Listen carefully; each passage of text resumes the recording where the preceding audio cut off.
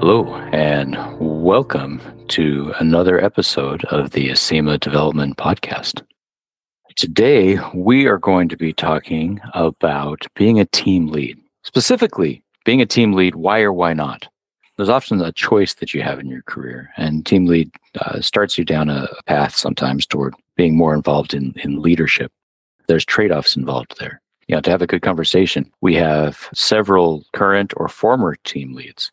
We have Afton with us, who has been a team lead. We have Jared, who is currently a team lead over a QA team. And we have Matt, who is currently a team lead over an engineering team. Justin, have you been a team lead before? Yeah. I figured. And we also have Eddy with us, who has not yet been a team lead. I would like to, as usual, start a discussion with a story to kind of guide the discussion a little bit. And I've been thinking about this and how we might lead out. I decided I'm going to start by talking about a family vacation I took last year to Colorado. On the way out, we weren't quite where we were going yet. We ended up going to the Great Sand Dunes National Park. I think it's one of the less visited ones. It's really beautiful. We stopped in the Denver area. I don't remember exactly where it was, so I can't tell you precisely. But we wanted to get some fresh air, and we went for a hike. One thing I learned from my dad, which is a really good idea, is that when you're going for a walk or hike together as a family, it is a great idea to have the youngest or the slowest person on the group that you're with take the lead, be the person in front. The strongest walker or hiker you put in the back. There's really compelling reasons to do that. If you put the fastest person in front, then they will have to look behind them regularly to stay together with everybody else. And pretty soon they'll be way out ahead and the group's all separated, which is a bad situation if you ever want to coordinate.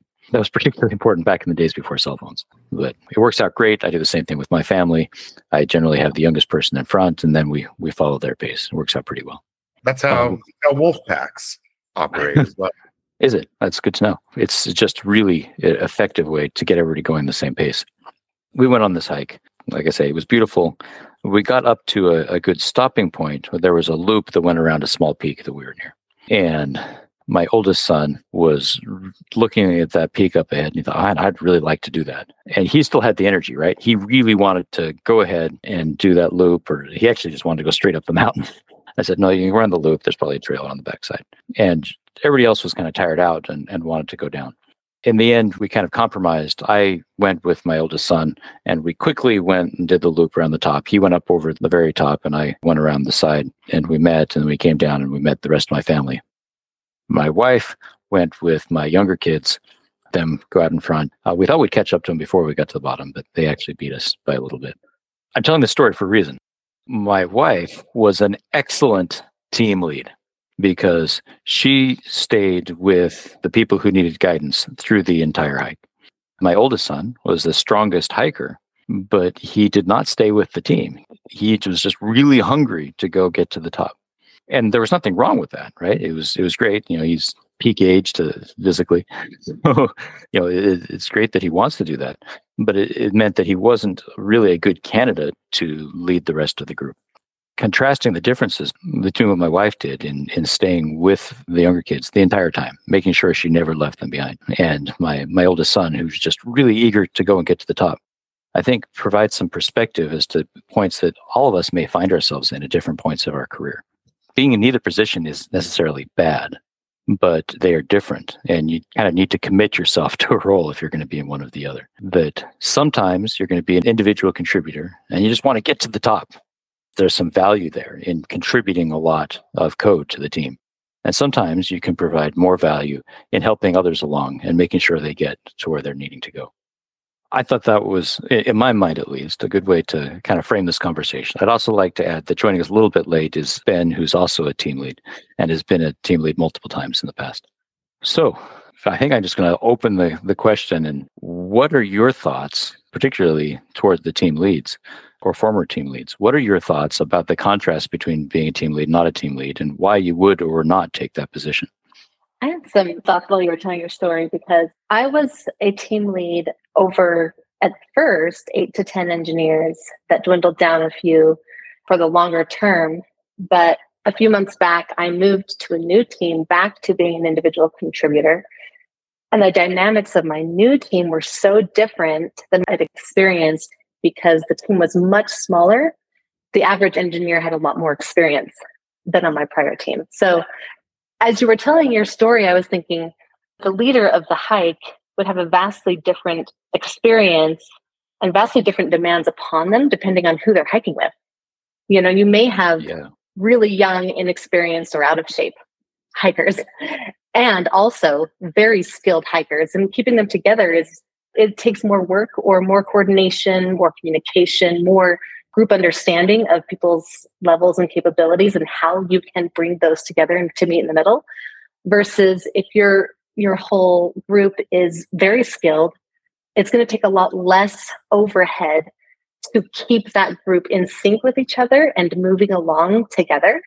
Whether that group is all skilled or all inexperienced, if it's largely the same, the overhead of managing that group will be, I think, much simpler.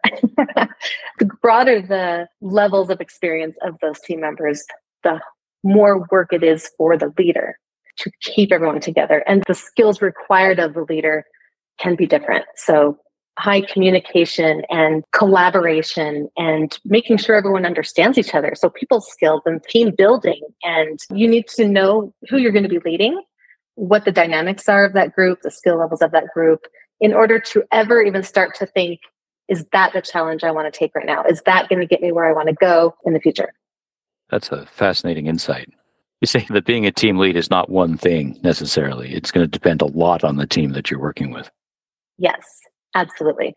The team that I was leading was, I would say, majority junior developers with a sprinkling of very skilled developers and even developers from different parts of the world. So I had a few team members in India. So also cultures of the different team members can come into play as well. And when I moved to my new team that I'm on currently as an individual contributor, most of the team members were very skilled, had a lot more experience generally. And also everyone is local. We can all get together and sit by each other, which makes it easier to understand one another, work together, build some sense of teammanship, easier to manage overall. So yes, the dynamics of the team, I think, will change what's required of the team lead, the skills that they're going to need to help their team be successful, and change the experience of what the team lead can then gain from the experience of leading the team. I strongly agree with that statement. You know, as Afton was just saying, I believe currently my team is represented in 6 different countries.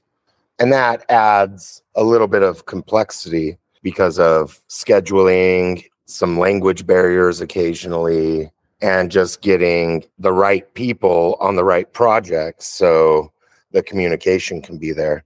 One thing I think a lot of people worry about is if they become a lead, that they aren't going to be able to contribute.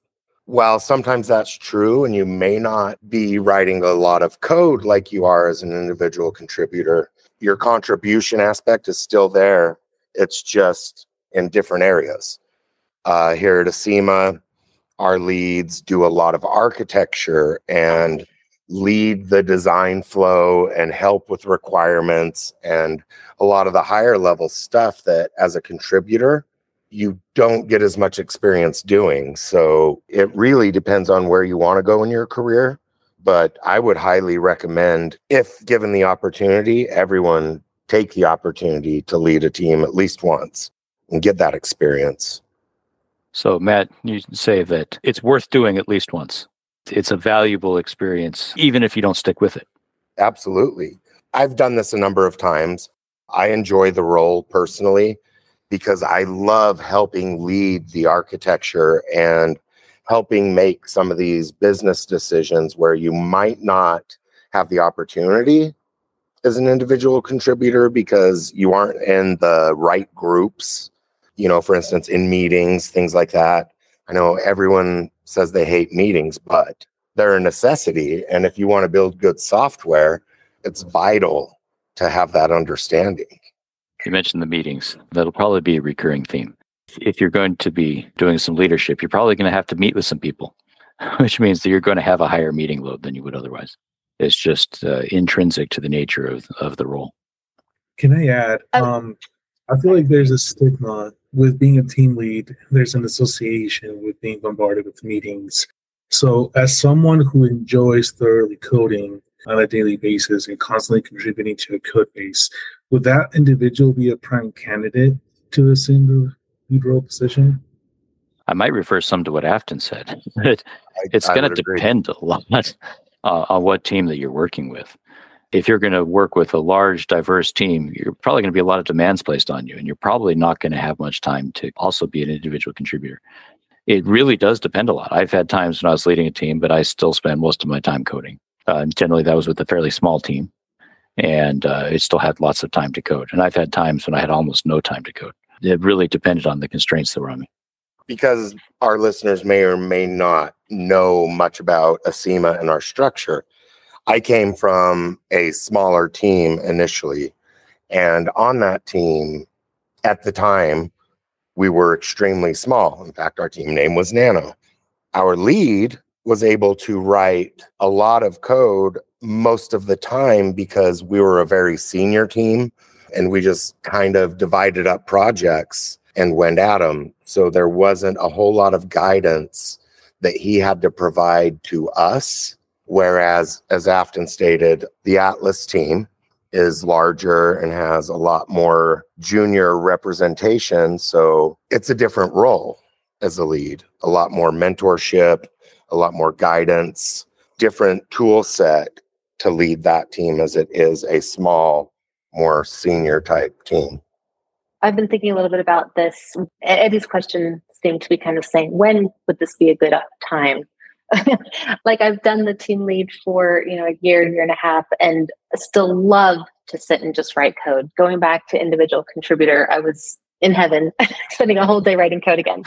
Super fun. But that doesn't mean I didn't love the new skills I was developing and the new challenges I faced as a team lead.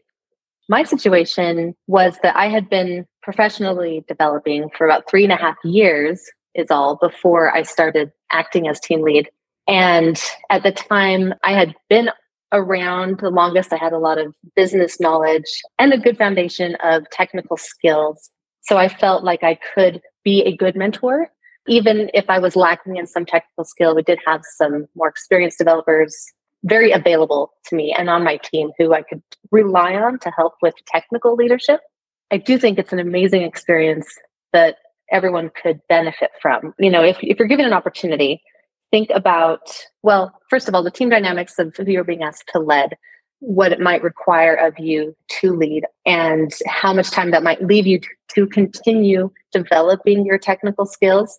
And if there's potential that you won't have much time, then to realize that you might start to feel like you're falling behind in your technical development, your own technical development, if it requires so much of the other skills to lead a team.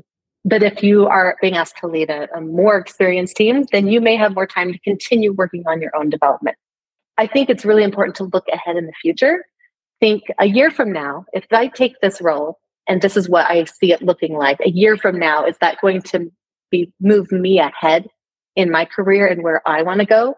Or could this potentially be sidetracking me to somewhere where it might actually hinder my ultimate goal? So think ahead of the future. A year from now, am I going to be glad that I did this? Is it going to put me in a better place? Or could this somehow put me in a worse place, hold me back from my ultimate goal? So considering your goals is very important. Think about that. Take the time to know where you want to be and to say, in a year from now, where do I want to be? 2 years from now, where? 5 years from now, where?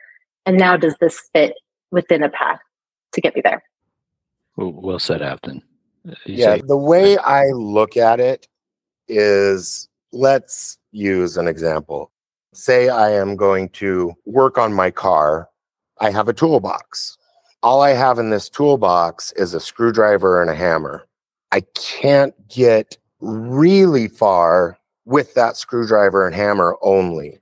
And I see taking on new challenges, for instance, being a team lead, and there are other roles absolutely that help you fill this toolbox. It's just adding more tools to that toolbox. When we're individual contributors, sometimes we also get stuck in the weeds right? We don't see the broader scale of things because we're picking up a story. We're trying to meet the requirements of that story.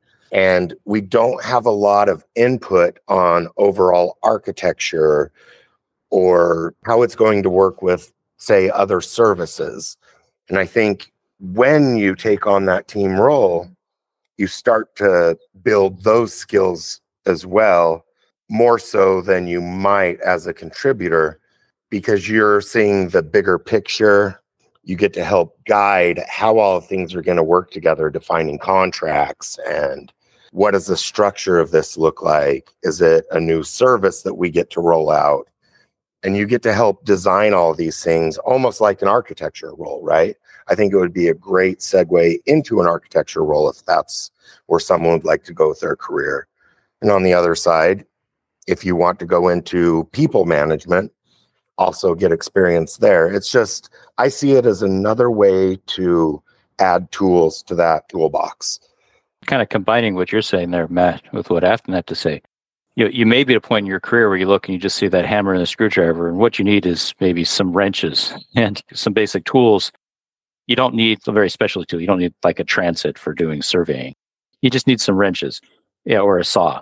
Depending where you're at in your career, looking at the team lead role, some of the tools that you may be putting into your box are not the ones you need right now. And maybe what you need is more language skills. Some of the basics. It's important to look at what you need next in your toolbox. Right. Like Afton went to an entirely new language. Now her toolbox is filling up on that side. Exactly. I feel like a lot of people are very apprehensive, and there's kind of a bad stigma behind becoming a lead because of the meetings.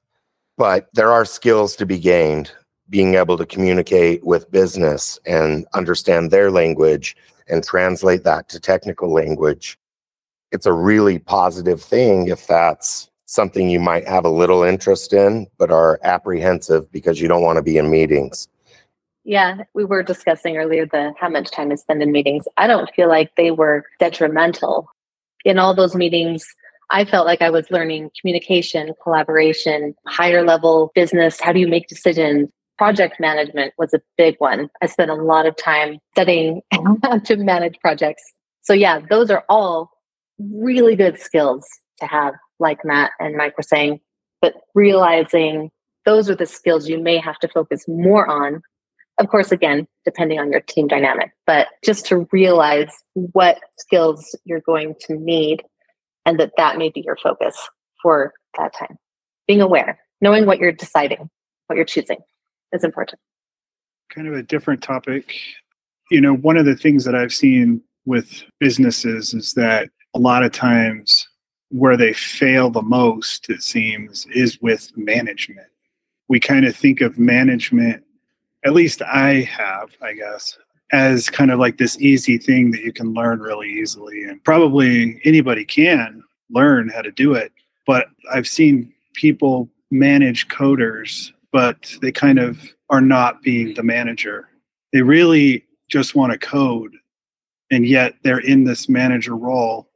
They're kind of doing their coders a disservice because they're not really fulfilling the needs of that role. But they are the ones that have that role, and nobody else can really do it but them. And so I guess that's one caution I would give out. Like, if you're a lead, be a lead. Don't be in a lead role and just try and keep just being a coder, because you do pretty much everybody a disservice by doing that, I think. Go back to my talk about the hikers at the beginning. You might be the fastest hiker in the group. Hiking up ahead of everybody doesn't benefit anybody but yourself. It doesn't get the project over the line. The project is to get everybody up there. There's a lot of value provided by being that person who walks in the back and helps the others along. And acting like that's not the most important thing that you're doing is problematic. Micromanaging, telling people what to do, is usually not very helpful.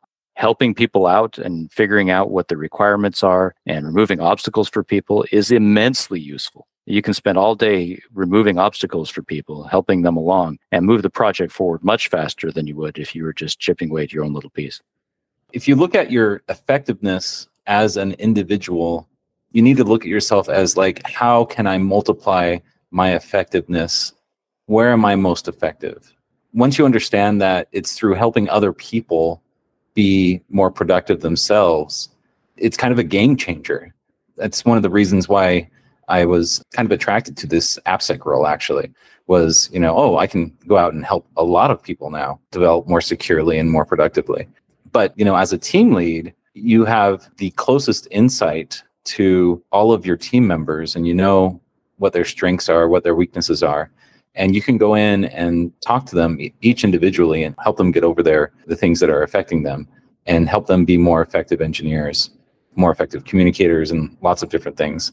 And so it's kind of a great opportunity to, you've probably heard of this, but be a leader servant, where you are helping others. And ultimately, you aren't being the great individual contributor that you possibly could be, but you are raising the overall work output of the group and helping them in their careers and as just as individuals. So I think it's one of the best ways to really help other people, a great position to be in, just because you can help them at that personal level. Helping other people level up is extremely fulfilling as well. A great analogy would be sports. You might be the best player on the court, but if you're not a team player, your team isn't going to be successful. If you're just going out trying to score all of your team's points all the time and not passing the ball, your team isn't going to win. So sharing that knowledge and picking things up for them, you get double covered. Perfect time to lift someone else up and get them some points.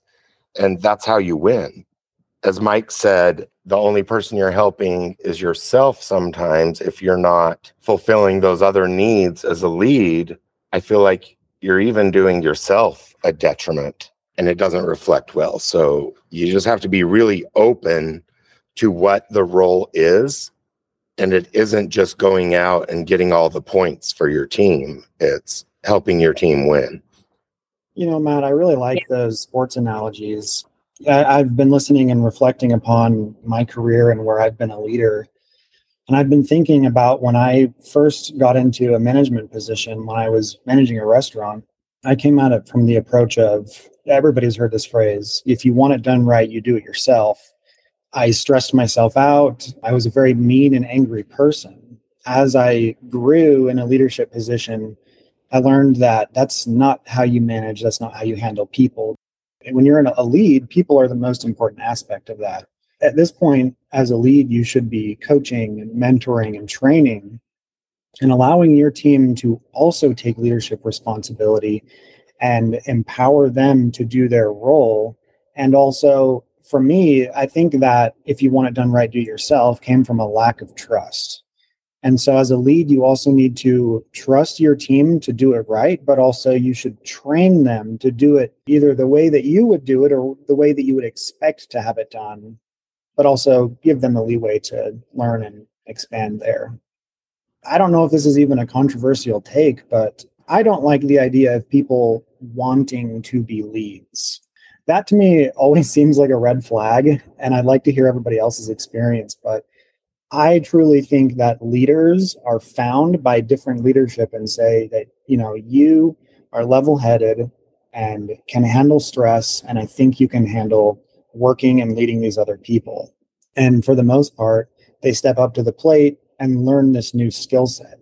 I've never really looked at it like, I want to be a lead. It's that I've been asked to be a lead by somebody who saw potential in me. And I said, I'll give it a shot and see where that goes. If I had somebody say, I want to tell people what to do, then I would not want them to be a lead on my team. On the other hand, I saw somebody who was already helping people around them, mentoring, taking their time to help somebody when they were stuck, going out of their way to remove blocking issues for somebody or to go get a question answered. Well, that person is already doing what I would want from a leader. There's nothing wrong with aspiring to help people. I think that there is something problematic with aspiring to direct people, tell them what to do. What does make things feel better is helping. You also hear people say things like, a good leader hires people who are better than they are. Team leads generally aren't management. They are just leads that help guide their team, right? As a lead, I feel like your goal should be to make your team members better than you. At least try. Give them the skills that you have and share them. Also learn from them. So you're gaining skills as well. This is sort of like a point blank question to everyone. Has there ever been a time where you've been afraid to promote someone who is one of your highest producing individuals on your team to assume the role as a team lead, knowing full well that not as much code will be going out, or like higher difficulty tickets, will take longer, etc.? Yes. Also, yes. Absolutely, because there's going to be a reduction in just absolute the amount of code that's getting written. There's the trade-off there.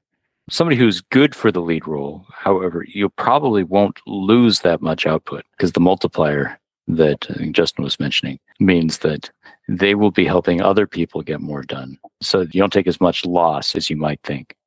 You may see a drop up front, but if they're doing what they were put there to do, you're going to see a lot of gain on the tail end because everyone else is going to be able to be more productive and level up their skills and make up in that difference, right? I keep hearing so many parallels to parenthood. I just need to mention it real quick because one possibly unique thing about our culture here is that we have a wonderful culture of mentorship and learning together. And I think that must inform our feeling comfortable moving a high producer into a lead position and letting things slow down for a bit, but eventually level up because everyone's benefiting, learning, having good experiences and growing together from this. Just like, I think it was Jared who said earlier, if you want it done right, you have to do it yourself. And my first thought was, yeah, I had to let go of that when I had to start teaching kids how to do chores around the house because it's not going to be done right. It's going to take longer. It might not even get done, but I need to start letting them learn how and do a bad job for a while, keep helping and instructing, and eventually they'll grow better. Very like parenting. You want to give everything you can. It's going to take some time, extra effort, but they're going to level up. They're going to grow into capable, skilled people. And that is, worth it. And if you don't give them that opportunity, the kids reach 18 and they're not prepared, right? Yeah. And that happens not inadvertently. You think, oh yeah, I'm trying to be helpful and try to do everything. You help people out by giving them a chance to fail a little bit. I think that's a really good point because it's like kind of giving up control to some degree. One other thing I was going to say is that it's not necessarily the highest producers. I mean, that may be obvious, but there's some people, you know, that you can tell they would really hate being a team lead, They just want to be in the code and that's fine. And it's not for everybody. It really isn't. Some people just have no interest and it isn't what they want to do. And that's okay. One of the things I just would love to be able to do is remove some of the stigmas that come with the role and have people have a more open mind to that opportunity. Because there's a lot of positive aspects of the role. I love it. I love being able to work with the other teams, which as an individual contributor, you don't get quite as much opportunity.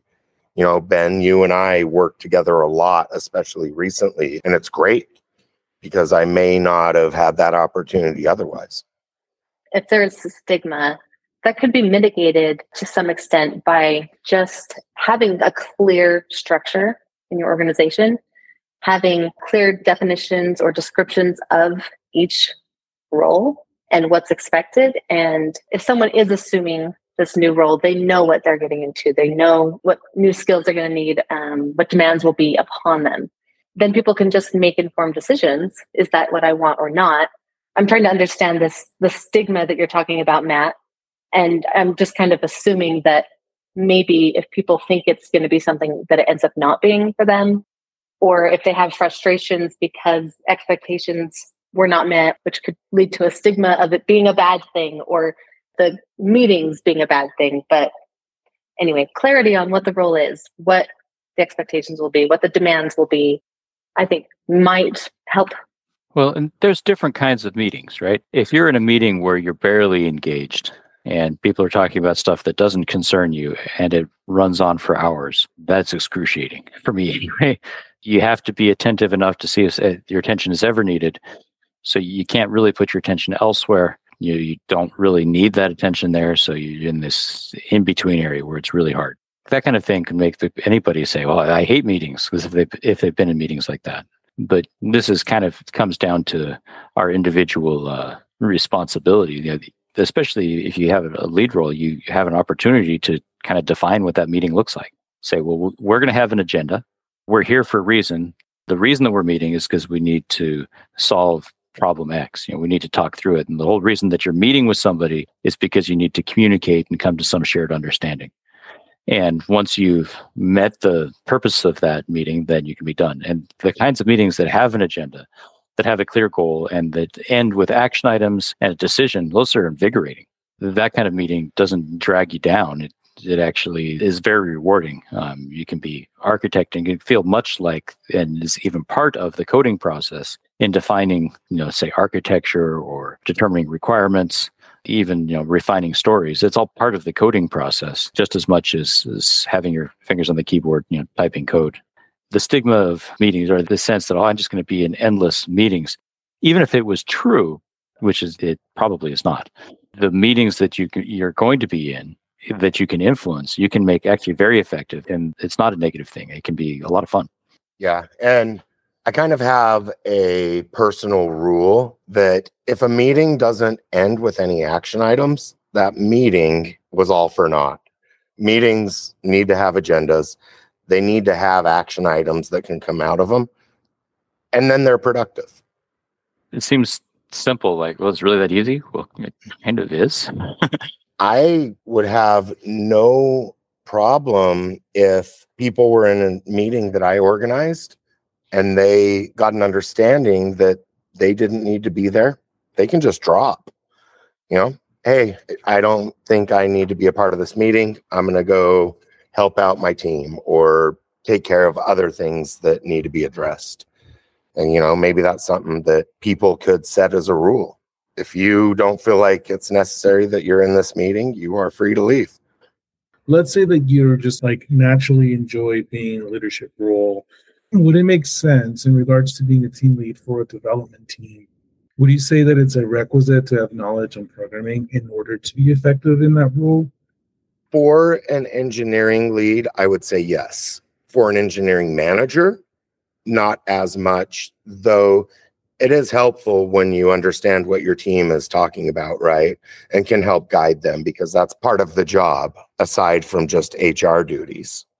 But there are a lot of CTOs at companies that really don't have a whole lot of technical experience. They're just really good at guiding. They're great with ideas and helping build teams to see those ideas through. I think that somebody who's very effective does, however, understand the engineering process. Even if they are not necessarily, in the code, they understand what it means to engineer something, that creative process of building things. Yeah, when I started as team lead and was trying to really grasp what it would mean to be successful in that role, I did a lot of research on the various roles in engineering. And most of what I came across when talking about team leads was actually referred to as a tech lead. A tech lead meaning that their role really is to be a technical leader, which meant they needed technical experience and, a lot of development skills. So above that would be more manager, like they were saying. So here, I believe team lead is essentially a tech lead role. Just a quick comment about the CTO and any leadership position that isn't coding directly, and that can go up from manager to director to VP. The ability to know what it takes to build something and know when, that there's some BS going on the engineering side, that's a very vital skill that those leaders need. If those leaders don't have the ability to detect when the wool's being pulled over their eyes, or when they don't know what's really going on, or they don't have the skills to find out, they usually aren't that effective as a tech leader. The best leaders I've seen, or some of the best leaders I've seen, do come from an engineering background. They founded the company as an original engineer, or they came up through the engineering ranks, and they happen to have the very great leadership skills that allowed them to be the top. And those types of people actually inspire great loyalty and inspire their workers to work hard and to be able to see their vision. It's not easy, certainly not. But if you do have those skills, or if you have interest in going in that direction, it's worth researching how to do that, how to be a leader, because not everybody just picks it up naturally or anything. It's something that you study. It's something that you decide you want to go do. And it's something that you practice. It's something that you interact with others and receive feedback on. And that's hard, receiving feedback. And actually, I'll go into that receiving feedback a little later. But all those things, it's a lot of work to be those leaders, especially ones that can inspire their engineers and be able to share the vision that they have. And it's what inspires people, to go that extra mile and to make sure that the work that they're doing is correct and that they care about their work. The great leaders can share their vision, and they can also understand what work is needed and what work is really going on. This is my first career job, and so my experience is limited to here at Acima. But I would imagine that what's expected of you or what you need to be able to do, the skills you need to have, or the amount of technical skill you need versus managerial skill could vary greatly depending on the company, like the size of the company you're working for. If you're a brand new startup and they're trying to get things established, the demands on you may require lots of technical, but also lots of managerial skill to fill a role as the company is trying to get established. Or if it's a larger company and they have enough people and enough foundation to have just tech lead who doesn't have to do anything managerial, or just managers who don't actually have to know anything technical. I don't know. I'm just imagining that actually could vary greatly depending on the company you're working for, the size of the organization. And one thing for me, when I started as a lead, I was trying to understand my role and what was expected here at Acima so that I could put some kind of boundary on what was expected of me. Because I know myself personally, if I don't know kind of what success means, then I'll just keep pushing and trying to do everything and get overwhelmed or burn myself out very quickly. I tend to try to do it all unless I have some kind of ceiling. I can say, this is as far as my reach needs to go, or these are kind of the boundaries around what I need to do my role successfully, to meet expectations, to exceed them, to be effective, to have the greatest impact in my role. I think you're dead on, Afton. There's companies that have HR only managers, right? They have no technical expertise at all, but they do a great job of the aspect of management that has nothing to do with technology. And then they have tech managers who are purely responsible for more of the technical side. I think most companies, the roles will have kind of a hybrid of both. I think you're dead on. And figuring out what the requirements are, where you're at, is going to be really valuable, so you know what the expectations actually are. I just want to add, this has been extremely insightful on better grasping the idea of what a team lead does. Because prior to this, again, I fell victim to the whole, team lead meetings. Right. So this was great. It's been good to have you, Eddy, as that voice who's not done it before, who can ask those kinds of questions. Really appreciate it. I briefly mentioned this before, but I think that team leads need to remember to be humble and to ask for feedback from their team members. Getting that feedback is key to leveling up your team lead ability. And finding a mentor who perhaps is another team lead or some other tech leader is also key. And that way you can gather that feedback about how you're doing, what your weaknesses are, what you can do to get better. Thank you. And maybe that's a good place to draw this to a close. If you're considering taking a lead role, find somebody who can talk to you about it, who can mentor you and kind of explain to you what's going to be going on and can help you as you make that transition and grow your toolbox. Thank you to our panel today. It's been a great conversation. I guess we won't see you again, but you'll hear us again on the next episode of the Acima Development Podcast.